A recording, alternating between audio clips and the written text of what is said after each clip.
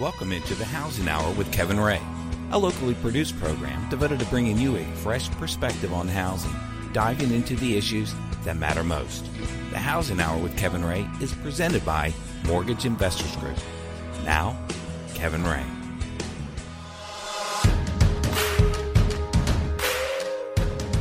Welcome into the Housing Hour. My name is Kevin Ray, and I'm your host, and I want to thank you for joining us right here today. Appreciate all of the opportunities that you've given us to speak into your life, and I want to thank Mark Griffith, our executive producer and co-host, here with us as well. And today we are tackling a very important subject, and we want to get right to that. But before we do, I want to tell you guys how to plug in with us.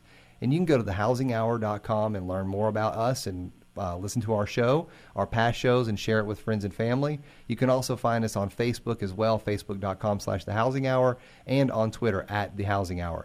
And we're doing part 2 of our discussion with Dr. Peter Pry, who is the Executive Director of the Task Force on National and Homeland Security, and he's also on a Congressional Advisory Board, and he is doing a lot of good work to protect Americans. And he's doing the grunt work. He's doing the behind-the-scenes learning and discussing and developing strategies to protect American lives. So first of all, Dr. Pry, thank you so much for joining us. Well, thank you for having me. Absolutely. And this is part 2 of our discussion. We loved your first show so much. You know, we had so much feedback that we wanted to get you on again. And the one thing that we hit on the last show, we talked about your past. We talked about what happened when you were coming up and all of that. So I want people to direct people back to the part 1, which you can see right in the link there for that information. But where we want to go with this show is to talk about what you have found to be the vulnerabilities in our grid and how we can secure the grid. And for people who don't know what the grid is, it's what really basically keeps us alive, essentially. Can you give us the big picture, first of all, about why it's important to secure the grid, and then we'll get into talking about what our vulnerabilities are and what some of the findings that you had in your task force? Sure. Well, the electric grid is absolutely vital to our existence as a modern society. We are an electronic civilization, and we can't exist without electricity anymore. The electric grid is what is called the keystone critical infrastructure. It's the most important of all the critical infrastructures because it runs all the rest of them. Communications, transportation, business and finance, even food and water depend directly or indirectly upon the electric grid. Mm-hmm. And that's why, if we were to lose the electric grid, the Congressional EMP Commission estimated a nationwide blackout lasting 1 year could kill up to 90% of the population through starvation, disease, and societal collapse. So from an adversary perspective, if they wanted to do a nuclear EMP attack and take down the grid, which is what is being planned by Russia, China, North Korea, and Iran. It's why these guys either have the bomb or want the bomb. It's one of their new ways of warfare. It's because of our incredible vulnerability. The electric grid is to our society what aqueducts and roads were to Roman civilization, and we can't exist without it. Is that part of how Rome was taken down, honestly? It was. Actually, when the barbarians figured out, one of the things that really ended the Roman Empire was the barbarians figured out that they could take down the aqueducts. And I think within a generation of the barbarians toppling the aqueducts that brought water into Rome, the population of Rome dropped from a little over 1 million people to went down to 10,000 people in one generation. That's incredible. And also the road systems. When in the end, when the Roman Empire was at its height during the so-called Pax Romana, where you basically had 2 centuries of more or less of peace, and Rome was very successful at the height of the empire. Cities did not have walls. They didn't need to be protected. They're just like modern cities don't have walls because they were able to maintain the peace with the legions. But as they were not able to protect their borders from the barbarians, and as the center, as Rome started waning and losing its power, and you had a series of bad emperors, the cities had to take care of themselves, and that's when you had the rise of walled cities, these fortress cities that are so scenic and that tourists go to visit now when they take their European vacations. But that was because of the fall of the Roman Empire. It was one of the signs of the collapse of the Roman Empire. And it concerns me. It concerns me that I am now in the modern context, because we haven't been able to make progress in Washington in protecting the grid and protecting our people from the modern barbarians who would use EMP to attack us.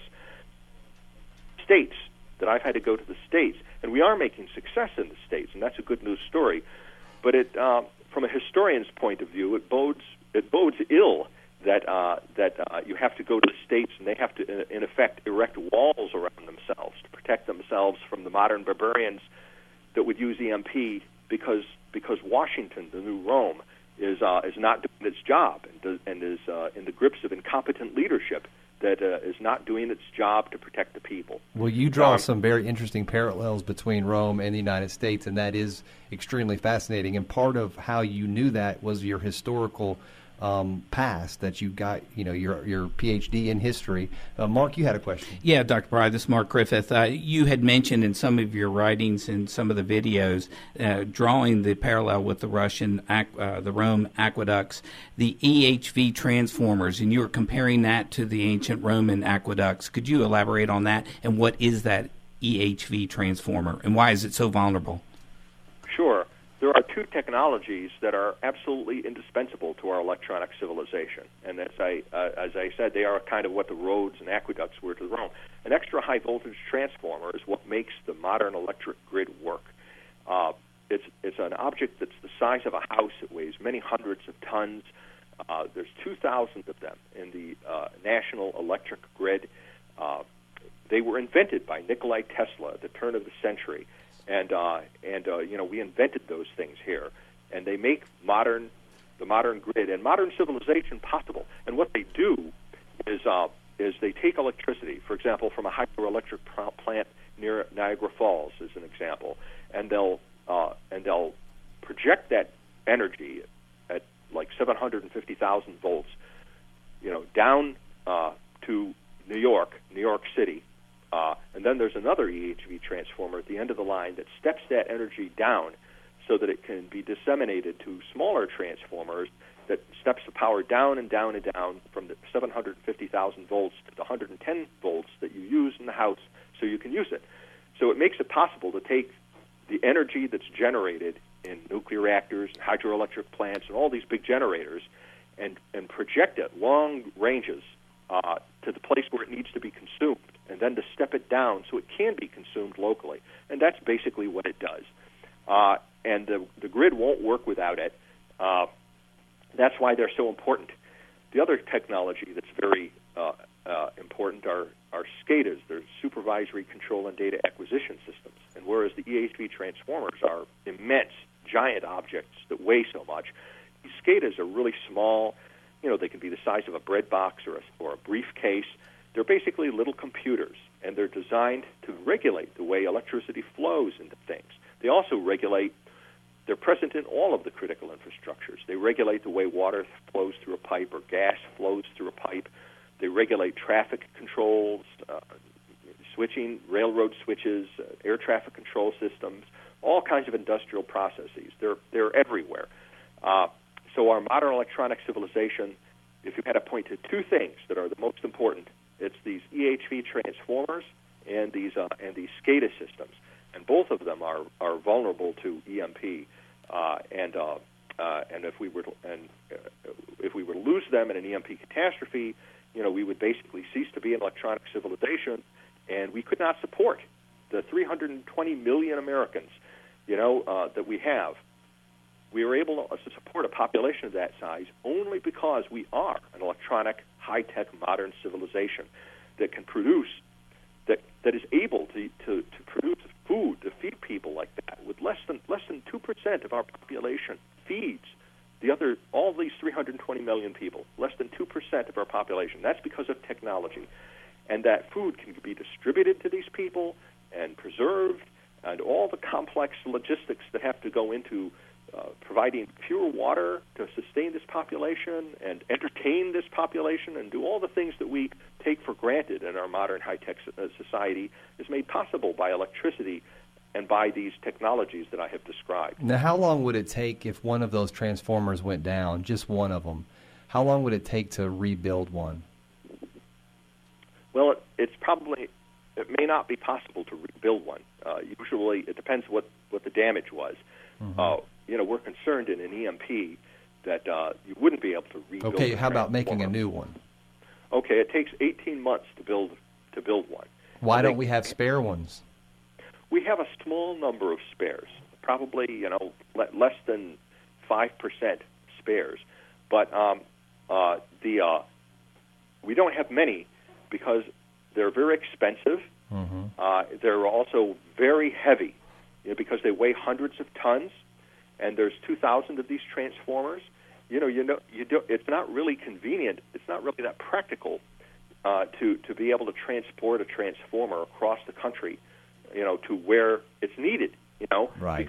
Because there's only 3 railway cars in the whole country that are strong enough to carry one of these transformers. Wow. And then when you move it from the railway car, bridges have to be reinforced, highways have to be widened and reinforced, because they'll destroy the pavement. It's just moving one of these things is like trying to move a pyramid.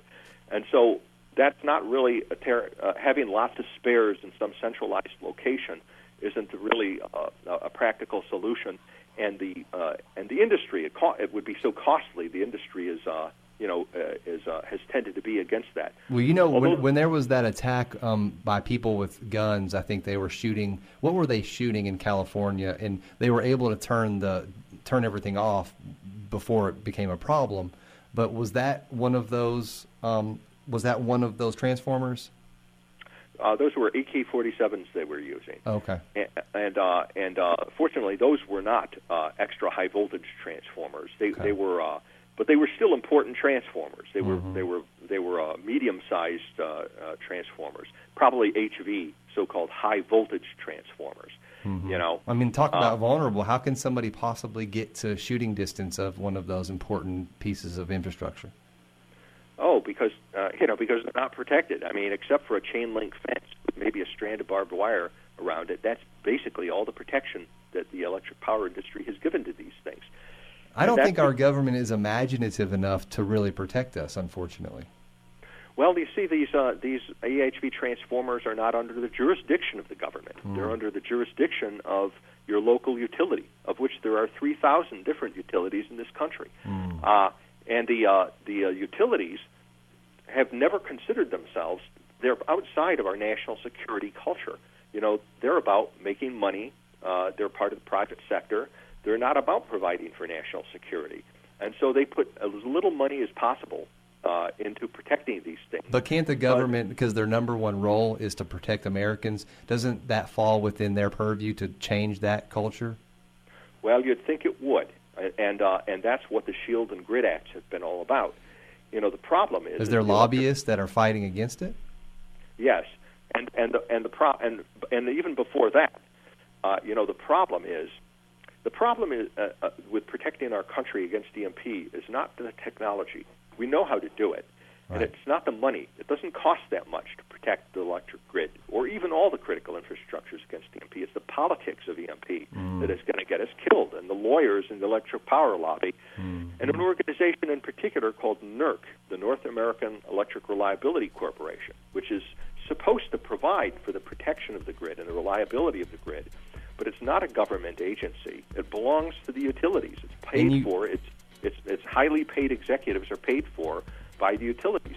And you also have these people out there that are writing articles that don't have much scientific evidence to them, and we want to talk about that. But unfortunately, we're coming up against a break, and I apologize for interrupting you, but we're going to continue this conversation with Dr. Pry right after these messages.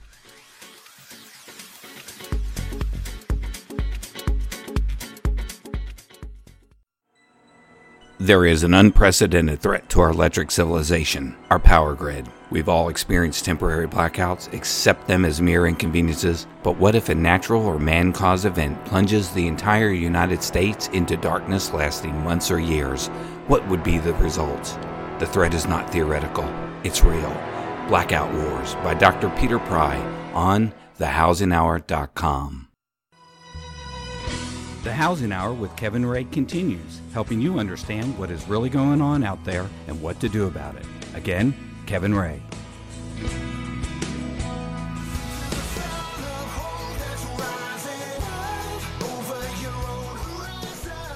And welcome back into the Housing Hour. Kevin Ray, your host, with Mark Griffith, our executive producer and co-host. We have Dr. Peter Pry on the line with us. He's the executive director of the Task Force on National and Homeland Security. And again, we want to thank him. I wanted to get back into what you were just talking about, because you were speaking to the politics in NERC, one of the arms of the utility company, I would assume, because you know what, doing some of these assessments and some of these retrofitting, I guess you would say, some of these utility vulnerabilities, I mean, it certainly costs money and continued compliance and oversight, which costs money, and then control then becomes not theirs. And so then you have other, government agencies that are monitoring it, and the utility companies, if they can avoid it, because they think it's a low risk type of situation. And that's what everybody always says.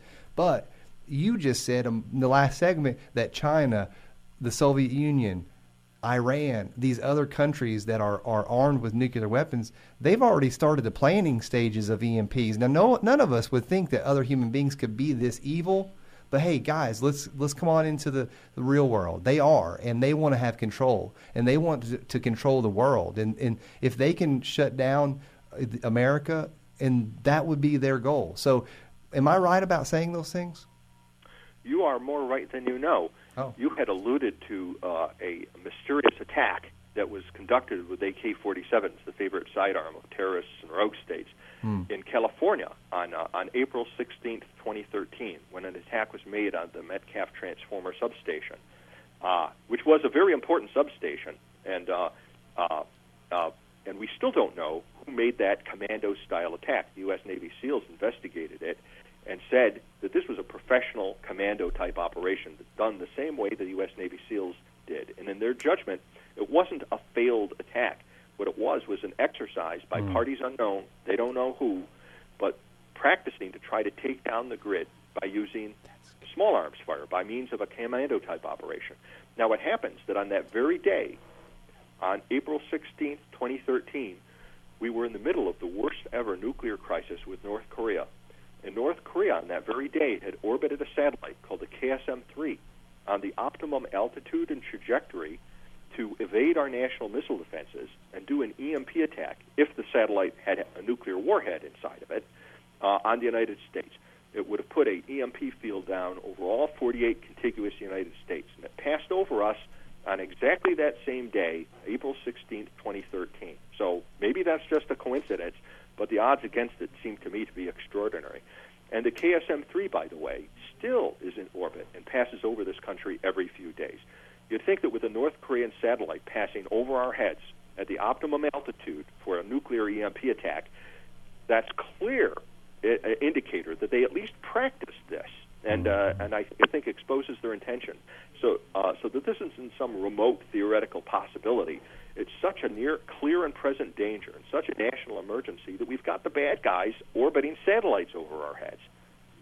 I don't even know where to go from there, because that's scary. But people who are listening, I mean, one of the active things, or one of the action steps that you can take is to, because you alluded to it, was to talk to your friends and your family, but also your local government, your state governor, and those type of people. Is that where we're going to be able to inject change and be able to put pressure on people? Because Americans can change the world if they just take that step and leap into action. Yes, I think that people should at least call their congressmen and call their senators and tell them to join the Congressional EMP Caucus. Tell them to support the Critical Infrastructure Protection Act, which is currently before the Senate. It passed the House unanimously, and it's before the Senate right now. And it would protect not just the electric grid, but all the critical infrastructures from EMP. And they should take action within their states as well, and call and write their state governors and their legislative representatives and say, we don't want to wait for Washington. You know, we're doing what we can with Washington, but we want to follow the example of Virginia and Florida and Maine and Arizona. And we want to get our grid protected too, and push to have at least your state do the things that are necessary to keep the lights on within your state. And if you can't have success at the state level, you can island your community, you can island a city, and you should be prepared as a family, you know, and take the steps. Have a food supply, have a water supply. I mean, how much should we have? 2 weeks? I mean, that's not going to do anything. Well, you can never tell. I mean, you know, 2 weeks is better than none. And you know, I'd say the more you can do, the better off you are. But let me. Sometimes I have only 2 hours worth of food, to be honest. I know, and that's a bad situation. Yeah. Well, think of it this way. Right now, our whole nation is like a house that doesn't even have a smoke alarm in it. Okay, and so the likelihood, if we're thinking of the threat as being a fire, okay, as opposed to EMP. That means that the national house is in the riskiest situation it could be, where it is completely unprepared for this particular threat, whether it's EMP or fire, right? Mm-hmm. But if you just take and spend $15 on a smoke alarm and put that smoke alarm in your house, on the actuarial tables of risk, suddenly you've greatly improved your security, and it's not a guarantee that your family still won't get burned to death or die from smoke inhalation or whatever. Right. But you've put yourself into a whole new category with just that small expenditure of effort, you know, so that now you've got a much better chance of surviving and even saving your house if a fire breaks out. I mean, even in buildings, you have to have, by law, if I'm not mistaken, fire extinguishers like on every floor. Right, and if you did more than that, and you had a fire extinguisher in your kitchen, if you did more than that, put sprinklers, you know, by making more and more prudent steps and greater investments, you move yourself away from this area of total risk in the direction of reducing the risk, whether it's a fire or an EMP. And it's the same thing. You know, you might think, well, 2 weeks of food isn't enough. Just like the way some people might say, well, you know, why should I even bother putting a smoke alarm in my house? I mean, it's kind of like saying, I'm not even going to bother to put a smoke alarm in my house because it's hard to see how $15 could save my whole family. But let me tell you, $15 can save your whole family from a fire. And 2 weeks of food, you might not think that's a lot, my friend, but it might just be, you know, it might just be the little bit of preparation that makes the difference between survival and not surviving. I bet you have a lot of shrink wrap meals at your house, don't you, Dr. Pry? I would not use the argument that I would not make the best the enemy of the good enough. Mm-hmm. And if you think it through and say, well, gee, I really should have a year's food supply and a year's water supply, and have my house converted into a fortress. And unless I'm willing to do that, I'm not going to do anything. Well, you made a point, I think, I listened to you on a video that you said if you can prepare, even if it's just preparing in what you're speaking of, it will allow for our emergency personnel agencies to be able to focus on the people that aren't prepared. And so even if it's from that perspective, you're preparing for your family, and then they don't have to worry about you. They can go on and help somebody that is not prepared. Yeah, exactly, and you could be in a position to help your neighbor who may be unprepared. And I want people to understand, Dr. Pry, that we're not just talking about an EMP attack. And in our next segment, as a matter of fact, I do want to get into the natural disasters that can occur and the electromagnetic storms that exist. And we talked about it in our last show, but I want to talk about, you know, we have this magnetosphere that does protect us, but in these superstorms, these once, you know, every 100 years type storms, you know, that's not going to protect us. So I do want to talk about that as well. This is not just talking about North Korea, China, the Soviet Union, and whoever else might want to do us harm.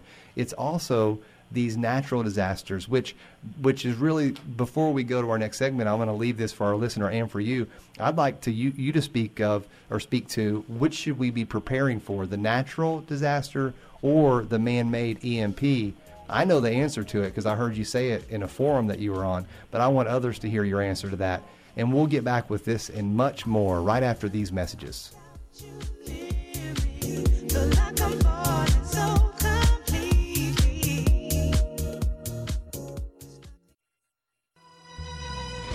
The Housing Hour with Kevin Ray continues, helping you understand what is really going on out there and what to do about it.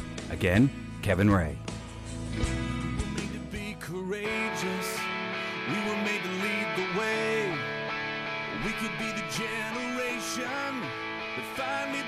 Welcome back to the Housing Hour, and that song coming in, that is a specifically perfect song, because a lot of this, we do have to be leaders, we have to be courageous, we have to be the ones that are pushing the envelope and pushing the subject and talking about it. And you don't have to be fanatical or, crazy. People think sometimes that you're a conspiracy theorist when you start to broach these subjects, and rather than being looked at upon like that. Because when I listened to Dr. Pry and all of the research I did before our show, I never once thought, man, this guy is out of touch with reality.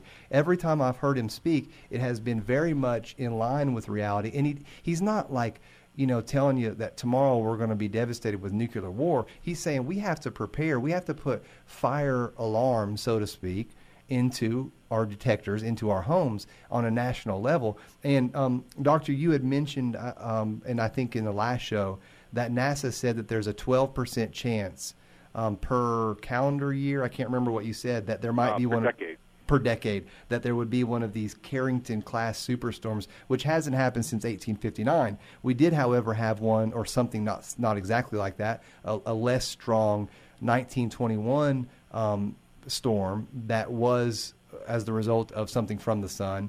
But you mentioned, this is so important for people to realize, that they have determined that 1921 storm, if it would hit today, something similar, that it could shut the electricity off for 4 years, and that's even if we could ever come back from it, right? Yeah, that was 4 to 10 years. 4 to 10 years.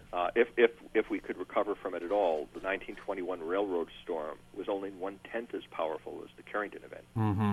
The Carrington event, which was 1859.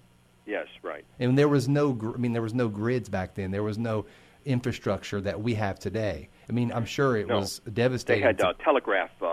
This telegraph had come into.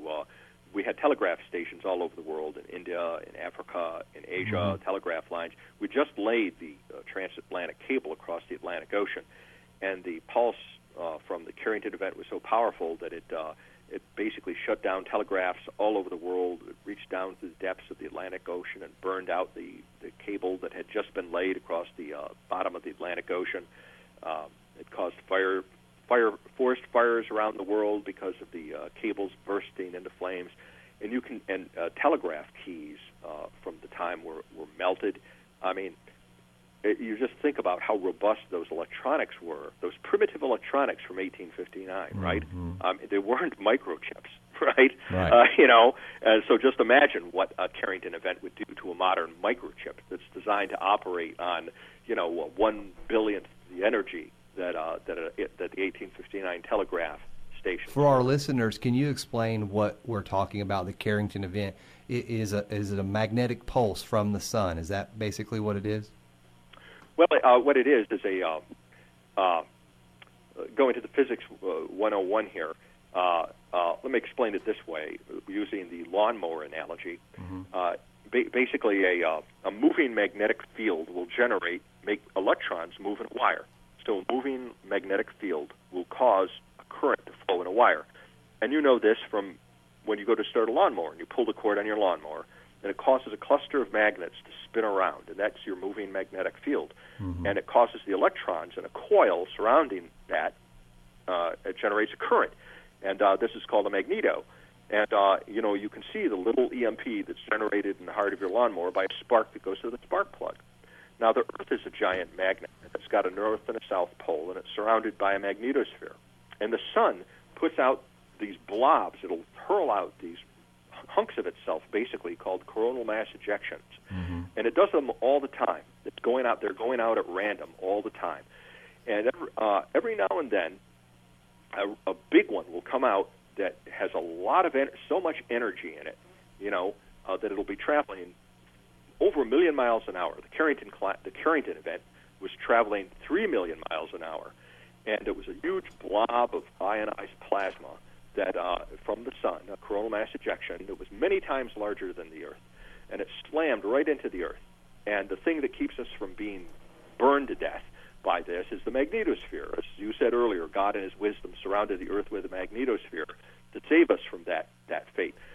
But the bad thing that happens is that the coronal mass ejection hitting the magnetosphere 1 million miles an hour distorts it and causes it to wobble around. And so you've got this moving magnetic field all over the Earth, happening all at once everywhere. And so what happens? Well, it generates currents and wires on the surface of the Earth and in airplanes flying above the Earth and things underground. Anywhere there's a wire, it'll generate a current.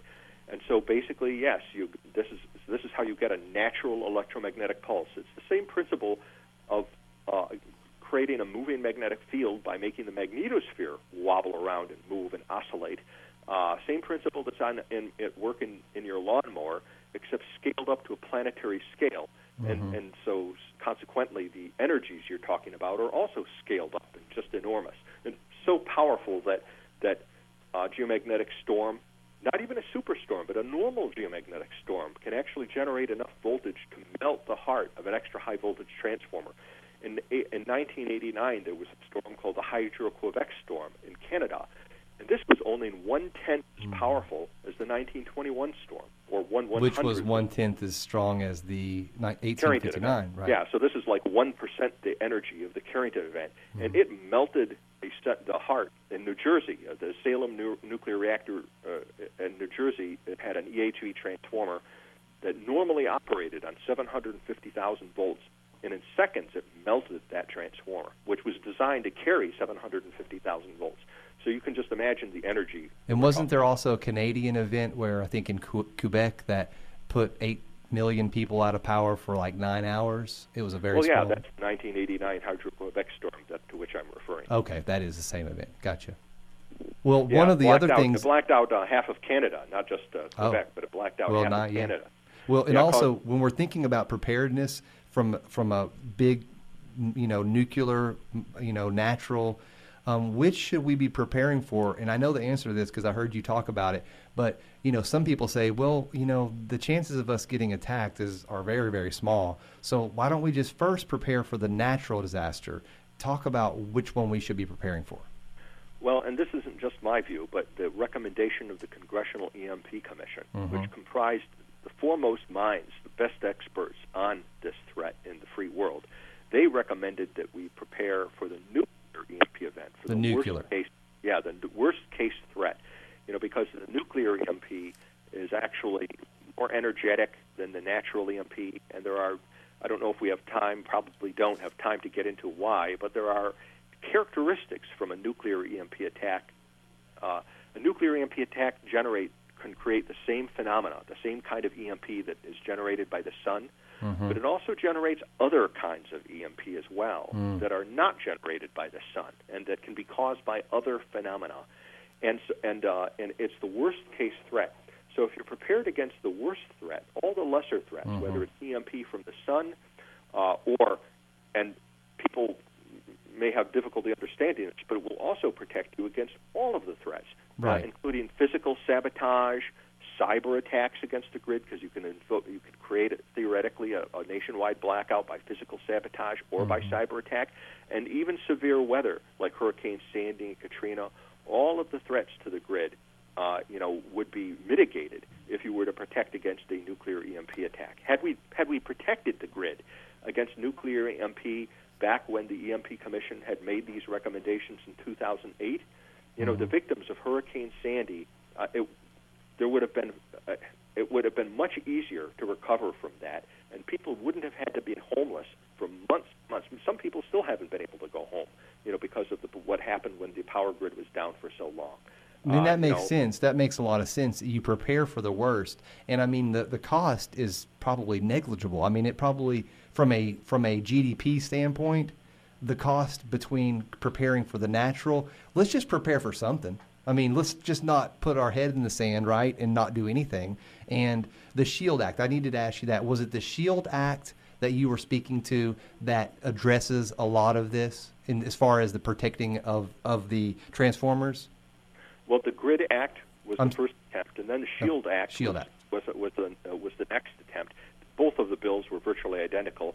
One was originated by a Democrat Congress, the GRID Act, and the SHIELD Act was originated by the Republican Congress. But Republicans and Democrats, all unanimously in the House, supported both of them. But neither of them was able to get through because of the problem I described before about how easily corrupted Washington is, where all you have to do is just buy one guy, and they can keep that bill bottled up in a committee, even though everybody else wants that bill to pass. Now we've got a new bill that has passed the House called the Critical Infrastructure Protection Act, and it's better than the GRID Act or the SHIELD Act. Okay, well, we're going to pencil that in because we're going to talk about that. We have one short segment left, unfortunately, with Dr. Pry, and we're going to continue this conversation with him. He is the Director of Task Force on National and Homeland Security, and we have certainly enjoyed talking to him. We'll be right back after these short messages.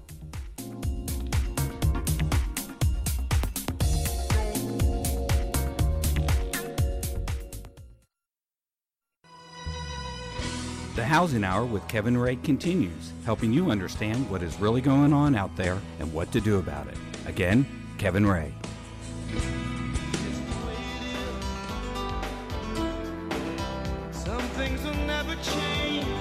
Welcome back into the Housing Hour, and that's just the way it is. I mean, he's speaking facts about the infrastructure and where we are preparedness-wise. Dr. Pry has really shined a light on this very important subject matter, and I think that all of us who are listening this is such an important show to share. If you have never shared a show before, please share this one. It's easy for me to say. I think there's two parts. There's two parts to this show, and we're going to put them together in one blog post, and we would like for you to share those with your friends and family. We have over 250,000 listens every year to our shows, and this is one of the most important ones. So we want to get the word out about this because there are certain political aspects to this that can help us protect our grid. And Dr. Pry, thank you so much for giving us all of this insight, number one. Well, thank you for the opportunity to talk to your audience. Absolutely. Just by learning about this problem, you automatically become part of the solution. That's true, and because education and information are powerful pieces of this, and because there's so many people that maybe not, I mean, maybe I use the word denied or in denial, but maybe it's just a lack of information, and I think that's what it is. And, it's not something that you sit around the dinner table talking about. You just don't. It's just not one of those things that you really tackle on a daily basis. That's true, and it's unfortunate that people don't. They should.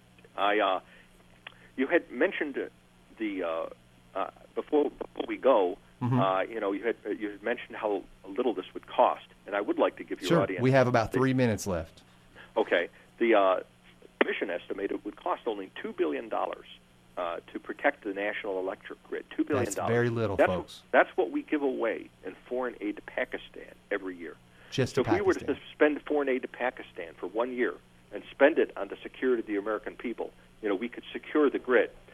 And if we $10 or $20 billion would protect all the critical infrastructures. But even if you just protected the electric grid, you'd probably be able to bring back the other critical infrastructures before millions of people starve to death. I also wanted to say that people don't spend time sitting around the dinner table talking about these things anymore. And you have mentioned it at least once in the show about how people might kind of deride this as survivalism, and this kind of preparation, unfortunately, is derided as survivalism. But in my father's generation, the great generation that had survived the Great Depression and World War II, and had seen government fail in peace and war, every man jack of those people, whether they were Republican or Democrat, they are what we would today call survivalists. Everybody was a survivalist. That's right. Because they didn't trust the government to be there because it hadn't been there. My father taught us how to hunt and fish, not just for sport, but because he fed his family by hunting woodchucks during the Great Depression. And it was called, they called them Hoover hogs. And my mother was constantly canning stuff and putting food away. And we had a plan on how to live if everything failed around us the way things had failed in the Great Depression. My parents had never heard of EMP, but they would have been prepared for it or anything. That's right. I think it's tragic that in a single generation, those virtues of rugged individualism and self-sufficiency, and even having a pride in being able to protect and take care of your own family, that those virtues seem to have been lost in most of our population. And now there is this general expectation that the government is going to take care of everything, that there's some guy with thick glasses in the Department of Homeland Security who's going to do our thinking for us and going to save our families when something happens. Not only is that not true, but I don't think it's a healthy attitude for a free people and what's supposed to be a free republic. Well, because these virtues, these pioneer virtues of rugged individualism and self-sufficiency are what made our nation great and free in the first place. And when we lose those virtues, we won't be great and probably won't be free for very long when we turn to the government and expect the government to do everything for us. Well, that was very well said, and I really appreciate that. Dr. Peter Pry, thank you so much for joining us on these wonderful shows that we're going to be able to showcase and get the information out. Thank you again. Thank you so much for having me and for letting me speak to your audience. Absolutely. That is Dr. Peter Pry. He is the Executive Director of the Task Force on National and Homeland Security. He has a passion for protecting, and I think it's wonderfully said. And I want us all to remember that, because we are just trying to do what's right for our families. And hopefully you can take this information and share it with friends and loved ones, and we'll do the right thing here in America. Thank you for joining us, and we'll see you next time right here on The Housing Hour. Moments, urging people to see, create, and discover. That's the Housing Hour with Kevin Ray for today.